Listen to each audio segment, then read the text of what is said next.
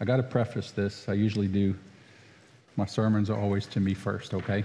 So keep that in mind.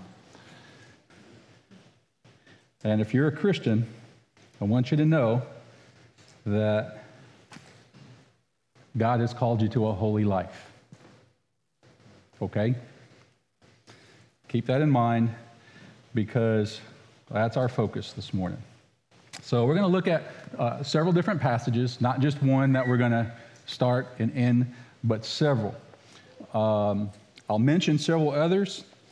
I'll have kind of the main ones on the screen for you so that if you're the note-taking type, I would encourage you to have your pen ready or your phone or whatever. Take pictures if you need.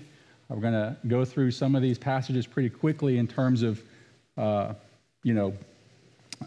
Old Testament, New Testament type of thing. And so I'm going to ask you if you would, because you're going to have, this is one of those where you're going to have some homework. All right? Ain't nobody smiling yet. You're going to have some homework.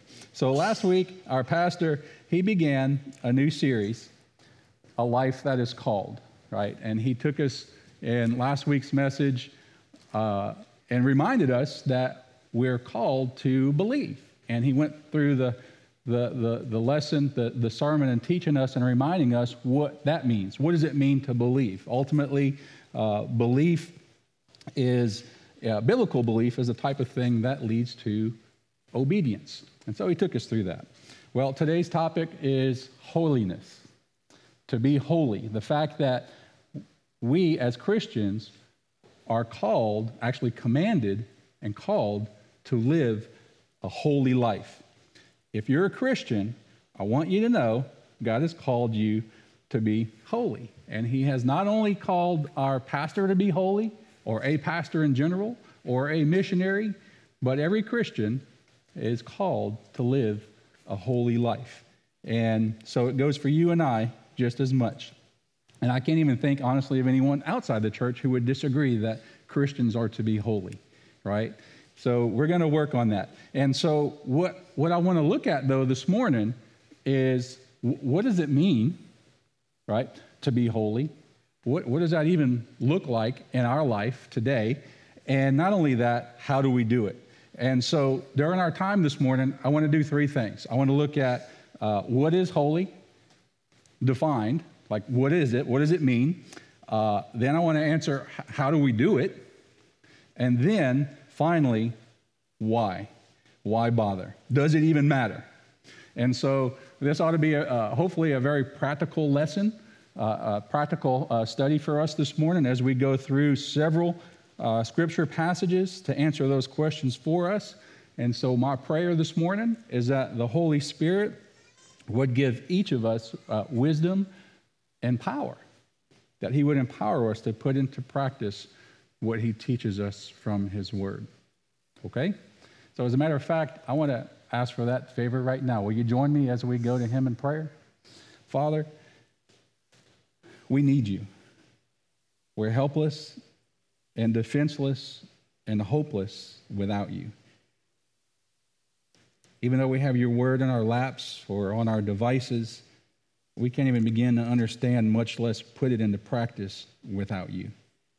And so our prayer this morning, Father, is that as we continue our worship service through preaching and teaching in your word, that your Holy Spirit, who is in us, would teach us, guide us, guard us, convict us, empower us, and give us the wisdom that we need to put into practice whatever it is that he teaches us. And we ask these things as humbly as we know how.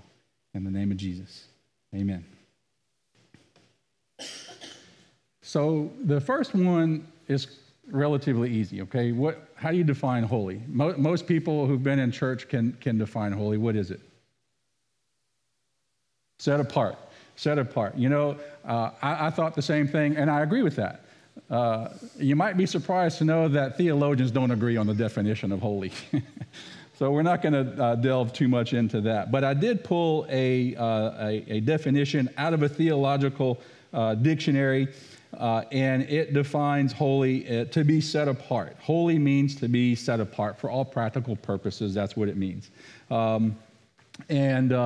Here it is here. Holy is to be set apart, consecrated, dedicated, and it refers to the quality of God who is transcendently distinctive, unique, majestic, perfect, and totally pure. Sound good? Sounds like God, right? Say yes. Okay, good. You're awake. Holy is what God is. He's high. He's lifted up. He's on his throne. He's sovereign. He's in control. That means same thing as sovereign. I guess that's redundant.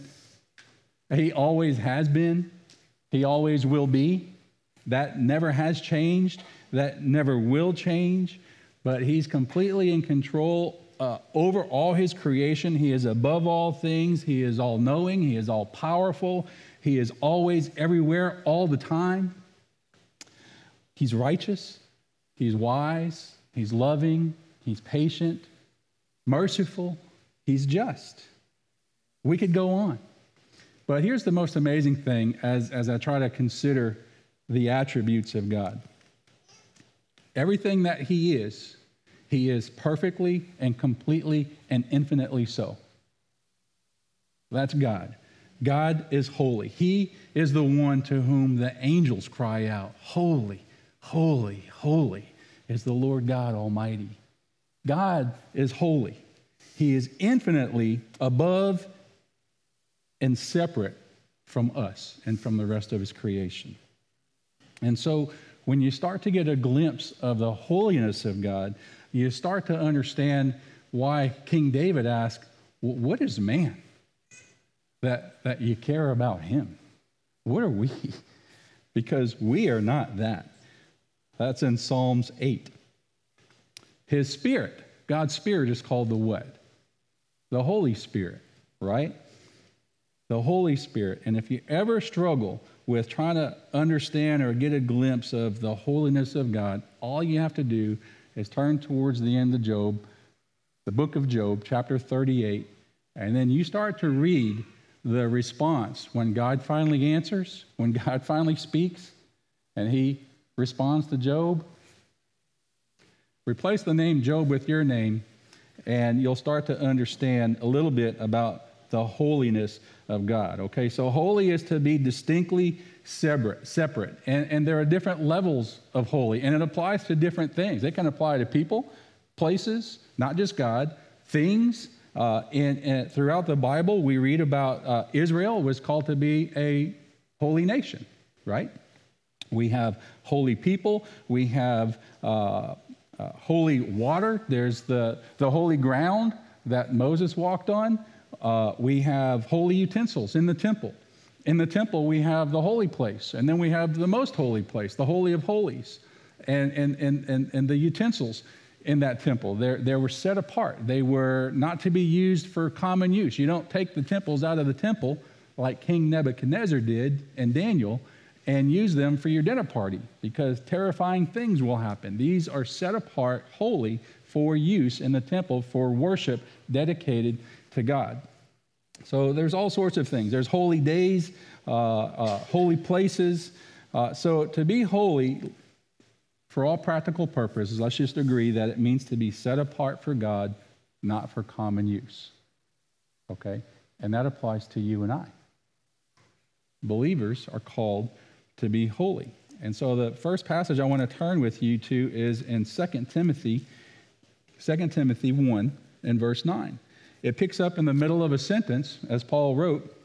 Verse 9 is the middle of a sentence. It's referring to God. It says, God who saved us and called us with a what? With a so even our calling is holy, a holy calling, not according to our works, but according to his own purpose and grace, which was granted in us in Christ Jesus from all eternity. So our calling is holy. God saved us, and he called us, it says, with a holy calling. Why?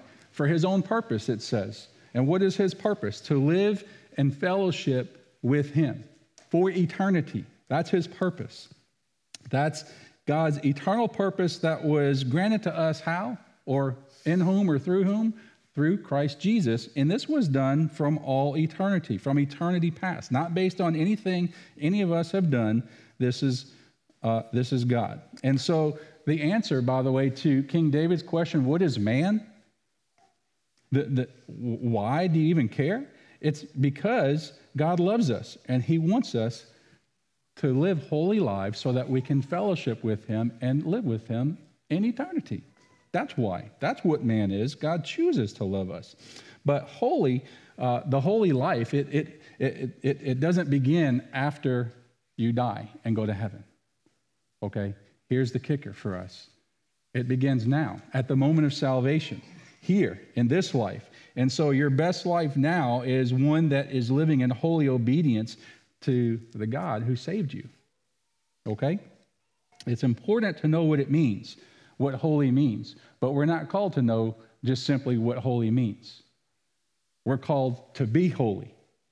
And so that gets to the second thing I want to cover with you, the second question, how? How do we do it? How are we to be holy? How do we be holy? I don't know if that's proper English. One of y'all can tell me. How do we be holy? How do we live holy? How are we to be holy? And so when we know what holy means, it's easy to say, well, that's God. God's holy. We know that. We don't disagree with that. But it's a whole nother thing to say that we got to say those things about ourselves. God is holy, we are not, and yet we're called to be holy. It seems like a contradiction or a paradox, but as we'll see, it's not. It's by his doing, and 1 Corinthians chapter 1, I think I have that one up there. 1 Corinthians chapter 1, Paul wrote, in the answer to at least one answer to the question of how are we to be holy, it is by his doing, talking about God. You are in Christ Jesus, who became to us wisdom from God. We talked about that just a little while ago in Sunday school. He became to us wisdom from God.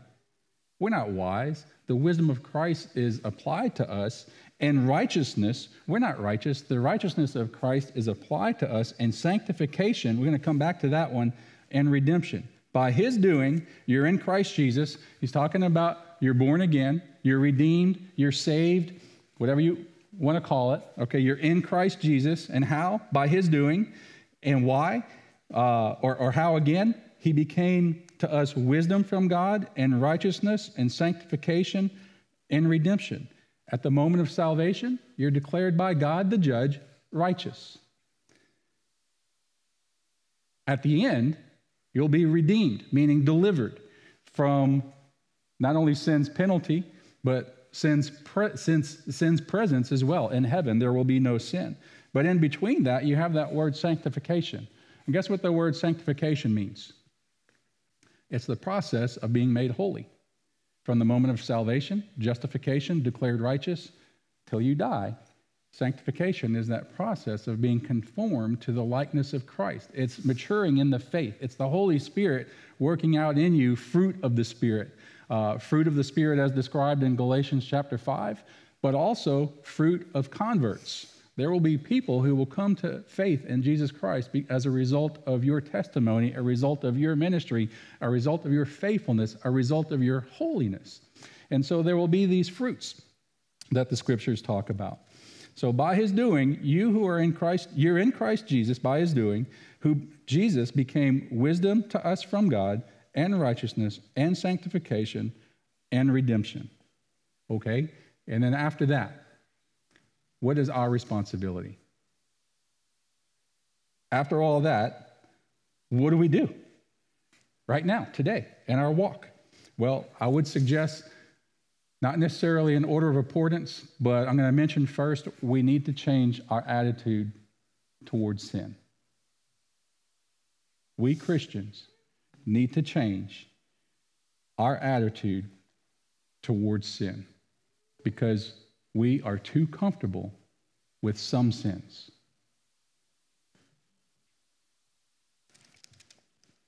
I read a book a lot of years ago. It's a little book, easy to read, but very convicting, by a man named Jerry Bridges, called The Pursuit of holiness. And in his book, The Pursuit of Holiness, Bridges, when it comes to the question of how, he says we have three problems. We have three problems when it comes to how do we live a holy life? How do we pursue holiness? Real quick, number one, our first problem is our attitude towards sin is self-centered. That sounds weird to me. Still sounds weird when I say it. But he says our attitude towards sin is self-centered. We are more concerned about our own victory over sin than we are about the fact that our sins grieve the heart of God. God has called us to walk in obedience, not victory. And victory will come, but only as a byproduct of obedience.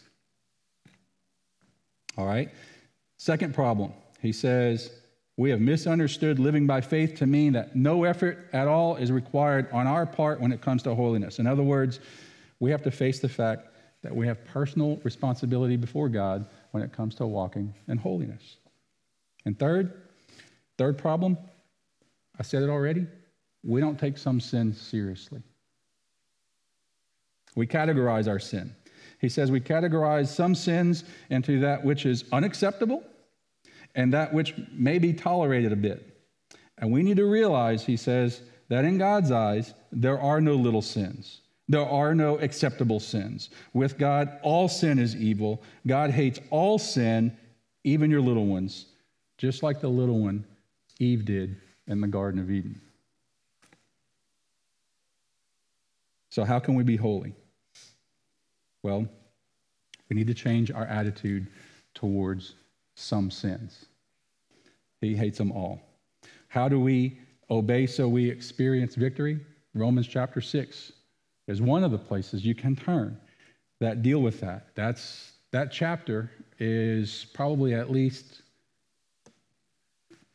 half a dozen or so sermons just out of Romans chapter 6. But how do we obey so that we experience victory? How do we walk in a manner worthy of our calling like we're called to do in Ephesians chapter 4 and Colossians chapter 1? And how do we develop the same attitude as God toward all sin? Well, I'll tell you, it's impossible without the Holy Spirit. Okay? 1 John chapter 2, verses 20 and 27. I have those up on the screen. 1 John 2, chapter 2, verse 20. It says, you have an anointing from the Holy One. Have you ever heard someone be described as that person is anointed, or that song was anointed, or that prayer, or that sermon, or whatever the service was anointed? Maybe you've used that word to describe others. You have an anointing, it says in 1 John 2:20, from the Holy One, and you all know. In verse 27, as for you, talking to Christians, believers, the anointing which you received from him abides in you, and you have no need for anyone to teach you, but as his anointing teaches you about all things, and is true and is not a lie, and just as it is taught you, you abide in him. That word anointed, interesting, literally means to be set apart. Very similar to the word holy. You have this holiness, this anointing from him. He is in you. How? Through his Holy Spirit. His indwelling Holy Spirit is the anointing. So it's not only super spiritual Christians that have an anointing. If you're a Christian, you have the anointing too, because the anointing is the indwelling Holy Spirit who empowers you to live this life of holiness that we're all called to live. Without God's Holy Spirit, none of this that we're commanded to do is even remotely possible. We can fake it for a spell. A non-believer can do things that appear to be holy, but there's a word for someone who is pretending to be one thing and is something else. I forget what that word is.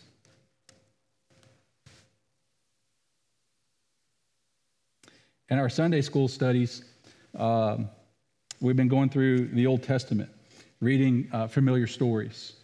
And last week, we've been learning how their stories are recorded for us to learn from. How do we apply what we learned from their examples to our own lives.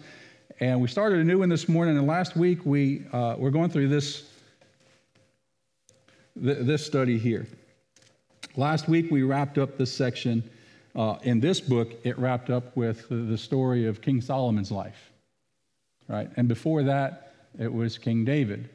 And it's full of examples. The entire Old Testament, it's in there. But I wanted to show you this, just in case you haven't seen this in Sunday school. When it talks about David, it talks about God first as the king. It says lots of all the scriptural things about God as the king. But what does it say there about David? It says David, the chosen king, right? And so this is the first header as it introduces the study on David. David's the chosen king. And so that section, or that particular week of study, looks at how David, out of all of his brothers, this wee little smelly shepherd boy, this scrawny little fella, is the one that God chose to be king over his people. So David, the chosen king, and it goes on. It says the next week, it's titled David, the victorious king. The week after that, David, the faithful king. The week after that, David, the failed king. Now, if you've read through the Bible one time, we all know about David's failures, right? His infamous failures, the big ones, the ones that we would never do. First, he got another man's wife pregnant. Then, in attempts to cover up the sin, basically committed murder, forcing a man to go out on the front lines where David knew he'd be killed, right? It wasn't until sometime later David gets confronted by the prophet. David, who is described by God himself as a man after God's own heart. It has an entire study called David the Failed King. But then it doesn't stop there. They're all failed. You have Solomon. We just talked about him some more this morning in Sunday school. The wise king, Solomon, the wise king. The next week we get to Solomon. We got Solomon, the wise king. We all know about Solomon's wisdom, right? God said, whatever you want. He says, I want smarticles. God says, I'm giving you that plus everything else. Solomon becomes known as the wisest man. His wisdom, it says in 1 Kings, says it was so vast. His wisdom, his understanding, and knowledge were so vast that they were vast as the sands of the seashore in 1 Kings chapter 4. So we got Solomon the wise king. We got Solomon the worshiping king. Builds the temple, right? At the height, the lone superpower on the planet is the nation of Israel during this time. And you probably guessed where it's going, because if you read it, you know the story. Solomon, the failed king. Well, how did Solomon fail? He's the wisest man who's ever lived. If he's failed, and David, the man after God's own heart, has failed, what hope do I have? Maybe my little sins that I've categorized as not so bad, it's not murder, it's not adultery, I didn't have 700 wives that I then followed into idolatry, worshiping other pagan idols and gods, false gods, which was Solomon's failure. I didn't do any of that. So if they did all that and they are okay in God's eyes, then maybe I might be okay with my little sins over here. That's how the mind works. And it's sinful. That's how we default. My childhood friend justified his adultery based on the fact that Solomon had 700 wives and was blessed by God. It's not how it works. That is a complete misunderstanding and misapplication of God's mercy. So if we're called to live a holy life, and we are, how do we do it in such a way that we don't end up with a Bible study written about us, Kevin, the failed whatever, man? How do you avoid that? If we're called to live a holy life, how do we do it in such a way that we end up how we started the day we got saved? How do we avoid failure like David and Solomon and all the others that are paraded for us through the Old Testament and the New Testament? How do we become holy, and how do we stay holy? That's the question. And I'm so glad you asked. I have 4 things to give you. Not in the scriptures, but a story. I've shared about the story of Evan Roberts from this pulpit before, so maybe this might be familiar to you. I'm not going to tell the whole story, but suffice it to say, Evan Roberts was used by God. And when he was 11 years old, he was a blue-collar coal miner, but he didn't get caught up in that lifestyle. Probably the closest thing we have today to that around here is working off on rigs and stuff like that. It was a very crude group of men that he was always around, night and day. Some of you know what that's like. But it didn't affect Evan. So he, as a young man, convinced his pastor, he's around 25 or 6 years old, to lead a small youth group, a prayer group. This guy was so fanatical about his prayer that he would pray for 4 hours, he would fall asleep, and when he would wake up 4 hours later, he'd pray for 4 more hours. And his landlord thought he was insane, so she evicted him.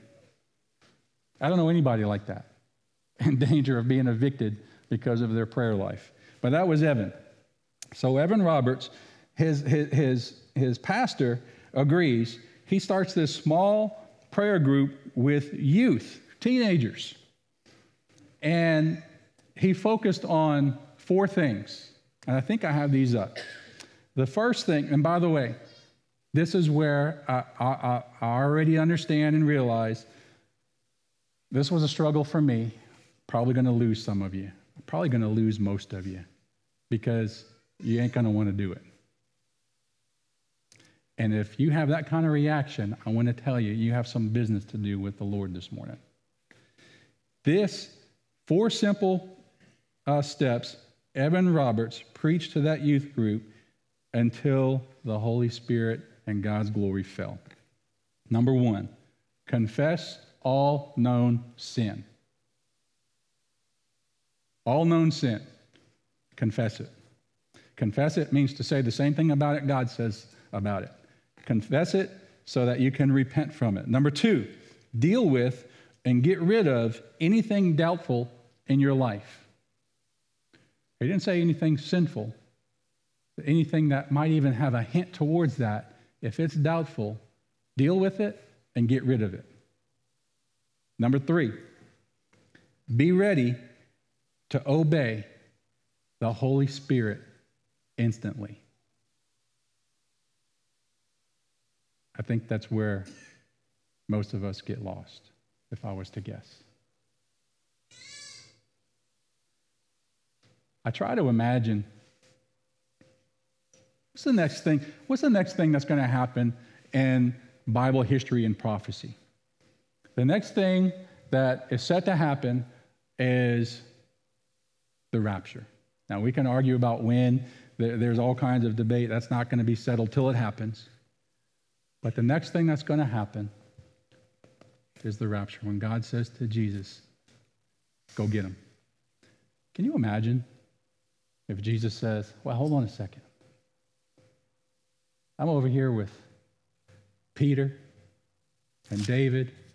We got some pretty good worship going on right now. I'm going to do what you said, but just hold on a second. Can you imagine the angels, Michael, the archangel, being commanded to go? Well, hold on just a second. I got questions. Can you imagine that? But that's what we do. We doubt. We are called to be ready to obey the Holy Spirit instantly. Whatever, wherever, whenever that means. Number 4, confess Christ publicly. We already know from studies that have been done, the vast majority, more than 90% of people who profess to be Christian, born again, evangelical Christians, will go to their grave without ever having shared the gospel one single time in their entire life. But if we would confess all known sin, deal with and get rid of anything doubtful in our lives, be ready to obey the Holy Spirit instantly, and confess Christ publicly, we'd be on a good start to living a holy life. And then what happened about 100, almost 120 or so years ago, when Evan Roberts was preaching this, God used that, and over the course of the next year, more than 100,000 people were saved. And oftentimes, they would come in, and they weren't hearing sermons. Formal sermons often weren't even preached. There were proclamations, the gospel was shared, there was prayer, there was repentance through tears, more than 100,000 people. It's called the Great Welsh Revival. You can look it up. The Great Welsh Revival. And by the way, those 4 things, that's not a one and done type of thing. That's every day. From now on to the rest of your life, for the rest of your life, we're to do those things constantly, daily, reminding ourselves of the holiness of God and the fact that all sin is an affront to his holiness, an offense. And you do that, and you're well on your way to living a practical and holy life. And just real quick before we go on, one example of what not to do. One thing of what not to do is to look at examples like David or Solomon or your pastor or anyone else and compare yourself to them.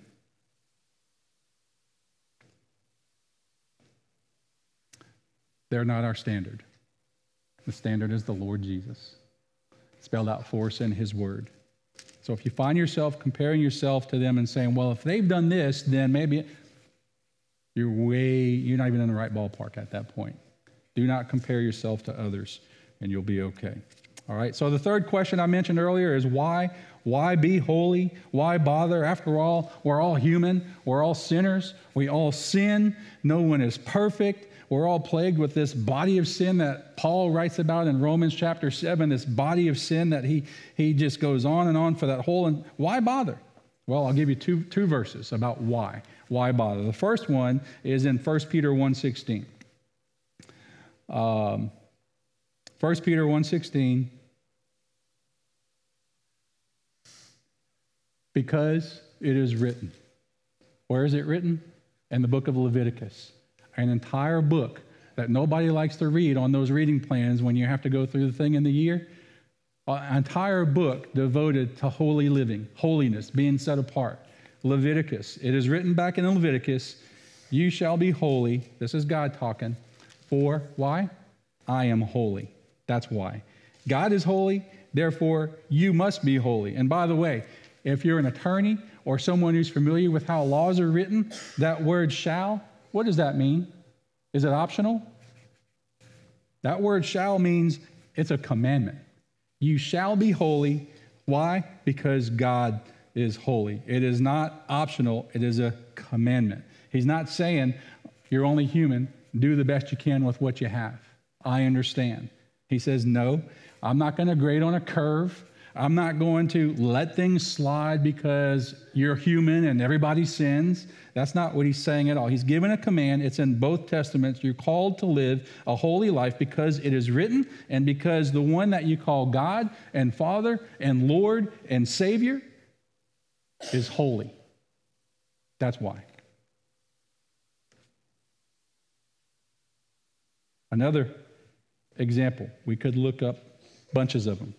Hebrews chapter 12 and verse 14. Follow peace with all men and holiness, without which no man will see the Lord. Some translations started off by saying follow peace. Some say pursue peace. Some say strive for peace with all men. They all come from the same word in the original. If you've ever watched, say, an Olympic race, when they're racing around the track, and they get to the end of the race, and what's across the track? The tape, right? And those runners who get to the tape, what are they doing for that tape? They're reaching for it, right? They're striving for that tape. That word, follow peace, pursue peace, strive for peace, that's the word used there. That's how we should be when it comes to peace. Strive for peace with all men, and what? Holiness, without which nobody's going to see the Lord. Can I say the reason most of us don't live holy lives is because we're not even in the race, much less striving for the goal. Hebrews 12:14 tells us the reason why, because without holiness, you will not see the Lord. If you're not holy, you cannot fellowship with him, not in this life, nor in the next life. It's not going to happen. I think I would say holiness is the great equalizer. If your life isn't holy, you might call yourself a Christian, but you don't have the Holy Spirit. We know this because of what Paul tells us in Romans chapter 8, just as one example. I think I have that one. Romans chapter 8 and verse 7, but it really starts in verse 6. In verse 6, Paul writes, "The mind set on flesh is death." He's using flesh kind of to describe lost people, and the spirit to describe saved or born-again people. The mind set on flesh is death, but the mind set on the spirit is life and peace, because the mind set on flesh is hostile toward God, for it does not subject itself to the law of God, for it's not even able to do so. You can't blame a lost person for behaving like a lost person. They're lost. They're not even able. In verse 8, those who are in the flesh cannot please God, no matter how hard they try. In verse 9, however, you, talking to Christians, are not in the flesh, but in the Spirit, if indeed the Spirit of God dwells in you. But if anyone does not have the Spirit of Christ, he does not belong to him. How do you live a holy life? Well, the first thing you have to do is be born again. Then it's a question of obedience. Romans chapter 6 again.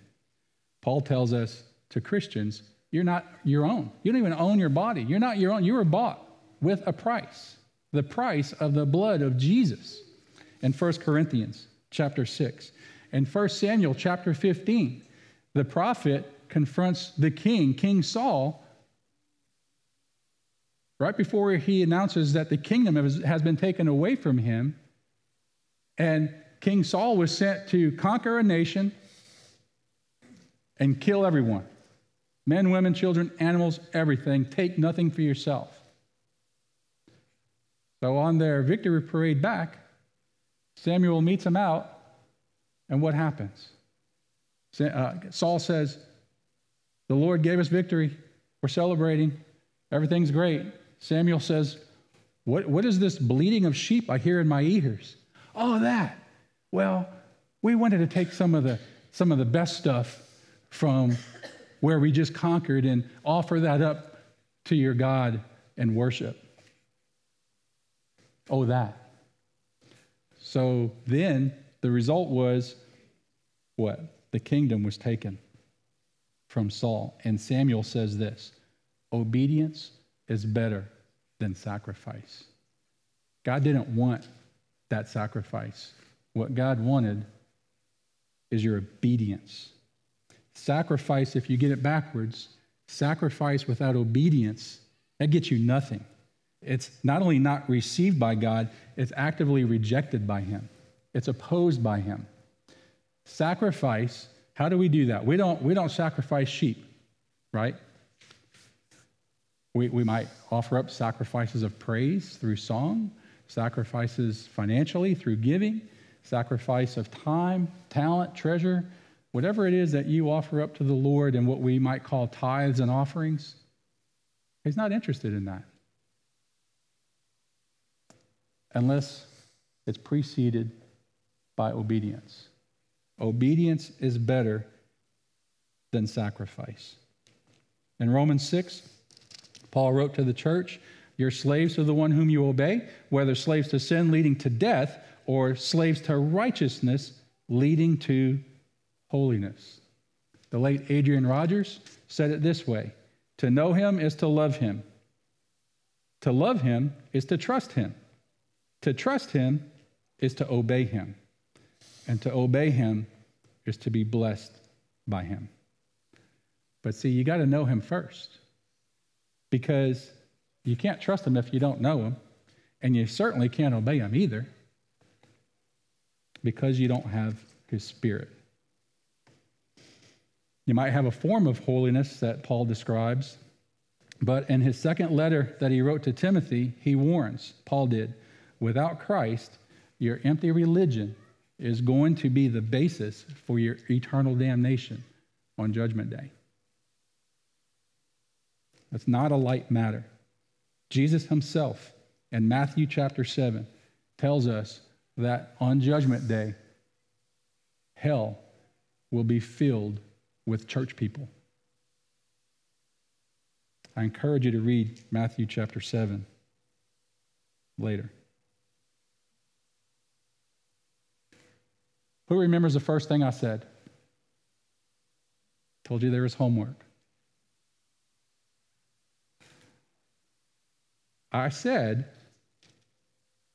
if you're a Christian, God has called you to a holy life. Right? Remember that? Were y'all here?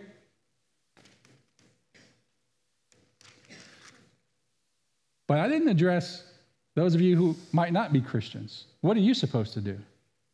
God has called Christians to a holy life. But you know what? If you're not a Christian or you don't know, He's called you to a holy life as well. Your problem is you can't do it. Already covered that. It's impossible. In Romans 12:1, Paul wrote, "Therefore, I urge you, brethren," he's writing to the brethren, to believers, "by the mercies of God, present your bodies." That word present is a continuous thing. The way it's written is to be done every day, all the time, ongoing. "Present your bodies a living and holy sacrifice." Your body is a living and holy sacrifice acceptable to God, which is your spiritual service of worship.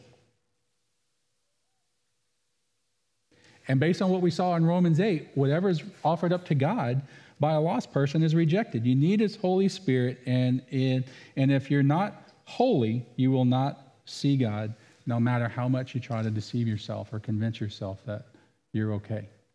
I talked to a person several years ago who said, "Me and God have a deal.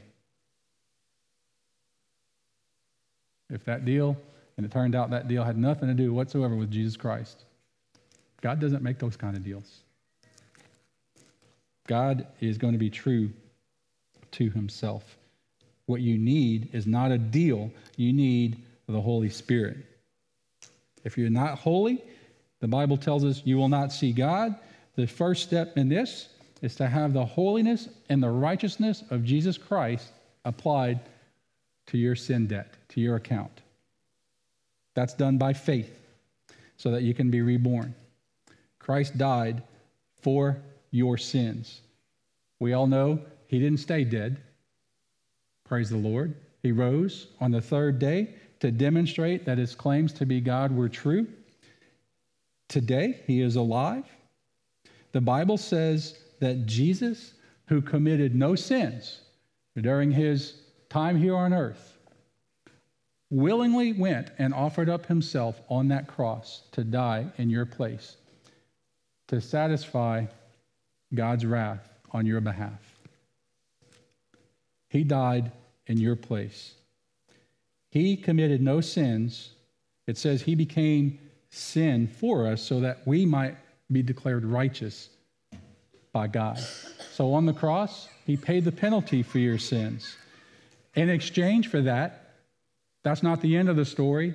Martin Luther calls this the great exchange, or in some places the happy exchange. So what happens is Jesus goes to the cross, sinless, not deserving of any of it, takes your sin. My old pastor used to use his keys to demonstrate this. If this represents sin, this is me. This is Jesus with no sin. Jesus takes my sin and gives me his righteousness, his holiness, his wisdom, so that when God looks at me, he doesn't see the old sinner. He sees the redeemed believer with faith in Jesus Christ. He sees Jesus. And he takes my sin, by the way, and he doesn't throw it back on me when I mess up. What does it say? What does he do with my sins? It says he removes them. He takes them away. He removes them as far as the east is from the west, and will remember them no more. For the God who knows it all will not bring up my sin ever again because of Jesus. If you don't know about that, if you're sitting here and you're not sure where you stand, I would encourage you not to leave this place this morning until you can sit down with someone in this room that can show that to you. There are several. And I can't imagine any of us who'd be willing to do that would be unwilling to sit down with you as long as it takes. So the bottom line, sum it up, God is holy, right? Because God is holy, what? We got to be holy. And God doesn't just tell us to be holy. What does he do? He gives us his Holy Spirit who indwells us to empower us to be holy. Without the holiness of Christ, nobody is going to ever see God. Not here, not in eternity future, not in heaven. Beware of the pitfall of comparing yourself to anybody else. Christ is the standard, not other people. Okay? Let's pray. Father,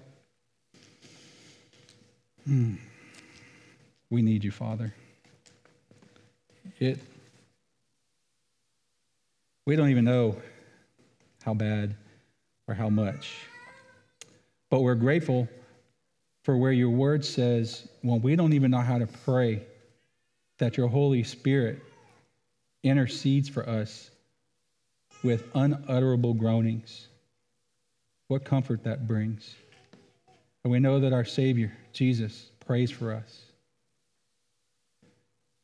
And so we just want to ask, Lord, that you would have your way with us, that you would teach us how to be holy, that you would empower us through your Holy Spirit, and that you would give us the wisdom to take what we're taught